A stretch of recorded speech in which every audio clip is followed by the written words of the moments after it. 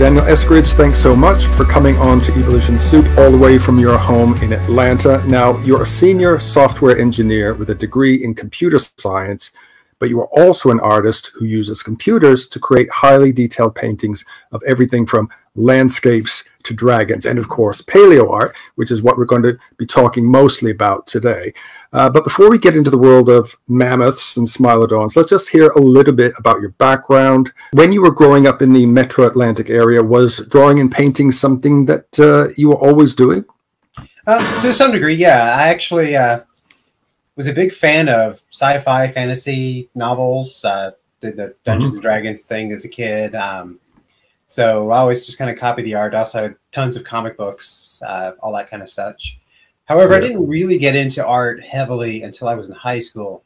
And just by chance, I had an open slot in one semester where I had to take something. So I decided to take art. And it turned out I was taking it from this guy who was sort of a local legend. He was a former roadie for the band Molly Hatchet. He was had done all this stuff, but he turned out to be a fantastic art teacher. So he really got me involved in doing this, so much so that the very next year I went to college, I majored in art as well as computer science. Well, Daniel, you're known for your 3D render computer art. So what is it about making art in this way that you prefer over traditional painter's materials? Do you occasionally paint the old-fashioned way? Yeah, actually, I do have one old-fashioned painting, I guess, down here. You can't really see it probably for the darkness, but that's, I believe it's an acrylic painting. But yeah, I actually prefer traditional materials, but the problem is they are messy, slow, and there's a lot of dangerous chemicals involved. So I kind of got them out of the house when my oldest child was born. However, when it comes to 3D rendering, I've also been doing that for a very long time. I grew up in a house with lots of computers in it. My dad worked for IBM, so we had computers when most people didn't know what a PC even was. And I started with, one day I just happened to find programs called ray trace programs, where you actually code a picture. So you describe it in, place a sphere at such and such point. It looks like C sharp code or C++ code. And you compile this code, but instead of compiling to a program, it would compile to a picture. Nowadays, it's a lot easier. We have the front ends where I can design a picture more visually, which is a lot more fun. But I've always kind of liked the ability to do stuff on the computer. One of the things I like about 3D rendering is I can kind of set a scene up and let it go, and 24 hours later, sometimes a week later, when the thing is done, I'm kind of surprised by the results. So it's not there's some anticipation that I kind of enjoy with it. Now, your paleo art is just amazing, and you've painted so many popular prehistoric creatures, mammoths, saber-toothed direwolves. It's not a subject that every artist chooses to paint. So I can only assume that you are a fan of all things prehistoric. Yeah, well, I'm a fan of all things art, but prehistoric art, particularly dinosaurs, was really popular from the start with 3D rendering. I don't know how it got that way, but it's one of those things that if you started as a 3D artist, you kind of touched on dinosaurs, and it's just one of those things I also like to do. For any kind of artwork, I like to do lots of research, and it's a fun topic to research. There's no shortage of information online for paleontology stuff, unlike other subjects I do, like Western here, where it's a lot harder to find stuff online. I mean, you'd think there'd be a lot on the Old West, but there really isn't. But anyway, so when it comes to paleontology, there's a good number of resources, like I said, online. We also have, being Atlanta, we have a good science museum that I can go down, where members are down there regularly. So, and I do like all things prehistoric. Lately, I've been trying to work more towards prehistoric mammals. But yeah, it's my favorite. I think that's how I found you out there when it comes to like Eocene mammals and such. But one area where dinosaurs trouble me is environments. It's a lot more difficult to find what environment should look like for the Cretaceous period or the Jurassic period. I mean, you can find some information, but it's a lot more sparse. When it comes to prehistoric mammals, though, I can just use modern plants and foliage and ground cover, especially. So that does make prehistoric mammals a bit easier. whereas there's less Yeah. information you're going to find on Andrew Sarkis or something like that online. Yeah, the environment would take ages to paint, I would imagine. It's a little bit easier with the 3D tools I use, but I do have to sometimes sculpt some new plants to, because there's not a lot of, and sometimes take liberties because there's not a great amount of information on them. Daniel, let's concentrate now on the process of creating a piece, and let's stick to paleo art. What is the process for you? How do you research an animal that has been extinct for thousands, if not millions of years? Well, Google is usually a pretty good start. However, a lot of my ideas come from visiting the local science museums. We have a couple actually here in Atlanta that are very nice. We have the Fernbank Museum of Natural History, as well as a newer one called Tellus, which is a little bit less paleontology, but it just still does have a museum there. So usually I'll go there. There's traveling shows that come in and out every 3 months, and I'll be inspired by something I see there and read all the information on it there. And then I'll get online, and you can usually start with just the basics, the Wikipedia page, and then you start getting more into the paleontology specific sites. Occasionally, if I'm not getting a great amount of information, or if I'm researching something that's really, kind of recent, I might wind up shooting off a few emails if I can find somebody, if I can mine an email address from a web page somewhere or something like that, I'll send them an email and ask for some details. Almost everybody's willing to provide information. So how long does it take you generally to complete a project? And after that, how does it get out into the world for people to see and enjoy? Generally, the first time I do a new creature, it can take anywhere from 2 weeks to 2 months if I have to sculpt it from scratch or if I'm borrowing parts from another one. But once I've finished a sculpture of a creature, I can usually crank out about an image a week, I would say. Sometimes it depends on the environment, because being a 3D simulation on a computer, if there's lots of fog and clouds, it can really slow it down and sometimes take as much as a month to generate an image.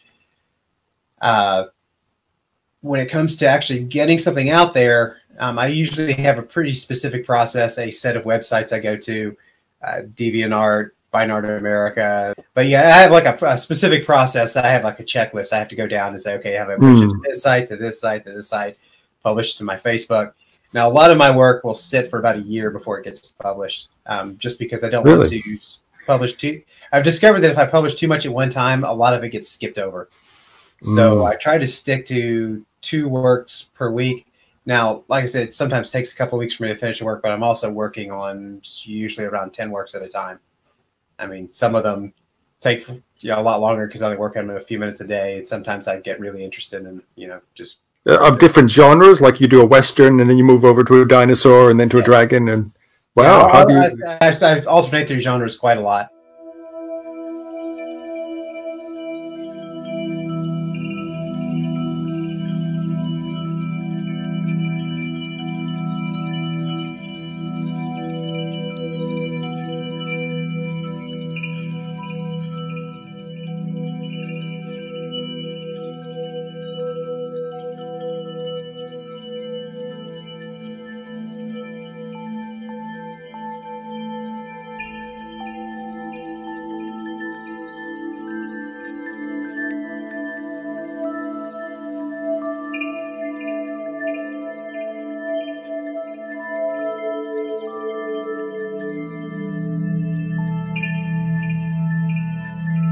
I usually try to do at least one paleo art per week, at least one published per week. But there's, as I said, once I have a model done for one, I'll crank out a bunch of images. So the pipelines kind of builds up, and I'm probably a good deal behind on it at the moment. So I think right now I'm working on a series of Majungosauruses that are going out there. That's actually one I actually kind of like quite a bit. But yeah, so there will be a lot of stuff backed up. Now the Western is probably the next most behind paleo art. I try to get a Western piece out about two, maybe 3 per month. those are like my big sellers for prints, whereas the paleo work is my big seller for licensing. So those being my two biggest ones. Now also I have the most fun with fantasy, but it's not received. You know, there's so much competition in the world out there, and I've done it for so long. Sometimes I do get tired of it. So fantasy works one or two every couple of months. There's just a few other miscellaneous genres in there. Just if the mood takes me, I'll create one of those. For finishing work, it generally takes me a week to 2 weeks. It depends a lot on if it's a new model that I'm working on. That's going to take a lot longer to sculpt it. I might borrow parts from another model or whatnot. But once I have a model, I can usually crank them out pretty quickly. Around a week, you know, for an image, sometimes less. It depends a lot on the environment that I'm going to be rendering. There's, you know, if there's a lot of clouds and fog, sometimes just the algorithms that generate the image run really slow. And occasionally I get the one that takes like a month to render. Hope those don't happen too often. And do you find that once it's rendered, you're completely happy with it, or do you say, oh, I want to do that bit again and render it for another month? That rarely happens. What happens is if there's problems with it, which there always is, no render comes out totally satisfactory. I usually spend another several days I use GIMP mostly, sometimes Photoshop, but mostly GIMP. I'll just do a lot of hand painting. So I get back to the skills that I picked up in college for, you know, painting in oils and acrylics. They come in more handy there. But yeah, there's generally quite a bit of post-production involved with any render. Do you find that it's similar to waiting for oil paint to dry? Well, it didn't take a month, but it almost takes a month, I seem to remember, from my art college days. Yeah, it's a little bit like that. But I guess I might have said earlier, there's sort of the anticipation of seeing how it's going to turn out. I mean, I can kind of see how it looks, but generally at the resolutions that I'm rendering at, it shows me a small, really terrible version of it with, you know, it's highly pixelated, and for some reason it just the rendering engine I use just doesn't compress the image very well while it's rendering it. Once it comes out in the end, it looks fine. But so I have some idea, but it does, you know, as I said, it's a bit of a surprise every time. Daniel, your work is so professional. You're so prolific. We see your art in all kinds of online platforms such as Zazzle and Fine Art America, as you've said. And what about film and television? I can well imagine your images of prehistoric creatures making their way onto documentaries. I've had a few people email me and say, hey, look, I spotted your image here. What happens a lot with my paleo art is I put it on sites that allow it to be licensed out. And I don't always know who licensed them, but I usually sell around 10 to 12 licenses every day. Wow. So I imagine most of those go to somebody's slideshow for some corporation or something like that. A lot of them wind up in newspapers. That, you know, occasionally I have one that suddenly I get a flood of emails saying, I saw this in your newspaper. Like I had about a year ago, there was a possible sighting of a Yeti, and I had a picture of a Yeti that wound up in every major newspaper. But I don't know necessarily when it's going to happen. So sometimes I'm surprised, and I do see my stuff on documentaries and stuff. And now I only have Netflix here, so documentaries I have to go out of my way to watch, but because they're kind of mediocre sometimes on Netflix. But yeah, I'll sometimes say, "Hey, there's one of mine." Yeah, we're watching it. Do your kids ever notice anything on TV and say that's Dad's? Yeah, they don't notice as much, so I have to point it out to them. But my wife will notice occasionally. So, has your work been displayed physically in exhibitions and museums? I'm assuming they have been. Yeah, in fact, getting on what I was talking about before, being surprised. So we went down to Fernbank to see the traveling show on pterosaurs. And at the end of the show, here's one of my works. You know, it had been turned into a giant wall sticker. It was all the way on the wall. I'll have to find that for you and send it to you. But you know, of course, you know, I had to stand in front of it, and my family's taking pictures of me and all this. But I had no idea it was there. And it's probably, as I said, it's a traveling show, so it probably goes from museum to museum. But I also get calls from occasionally, like the zoos will sometimes want to post some of my stuff, because I have a lot of wildlife art as well. But sometimes they might be referencing paleo art too, just as, you know, sometimes zoos do that, I guess. So yeah, it's displayed all over the place. Now, for actual sort of high-end galleries and stuff, I have a few Western pictures that people have, some gallery owners have requested, but there's not a huge amount of demand for that these days.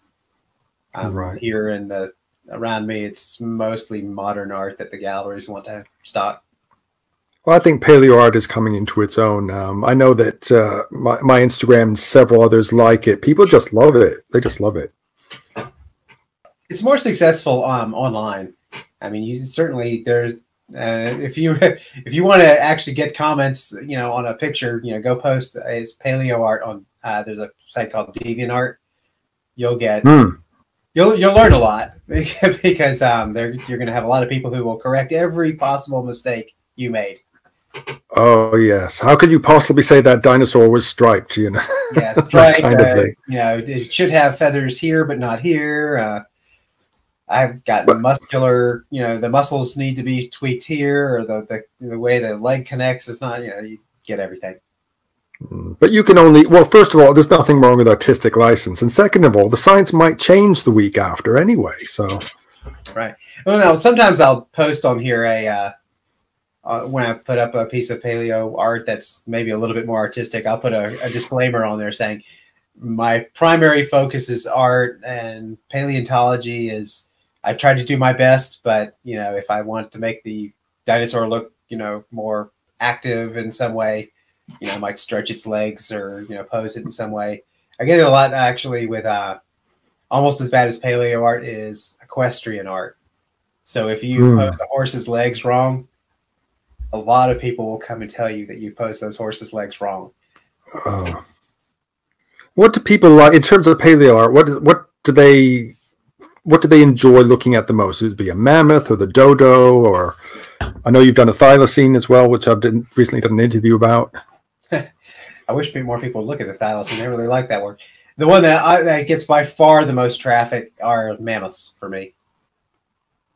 Yeah, they're very popular. If I were to go to check out my stats on what's been downloaded and viewed, there's a specific picture of 3 mammoths. I think I called it Lords of the Ice Age or something like that. It's that one is enormously popular, and I find that one now in books occasionally when I go to like the dinosaur section in the bookstore or in a library or something like that. Okay, that was fantastic. It's been great to get an insight into your work. But before we go, is there a project that you're working on at the moment that perhaps you can talk about and let us in on?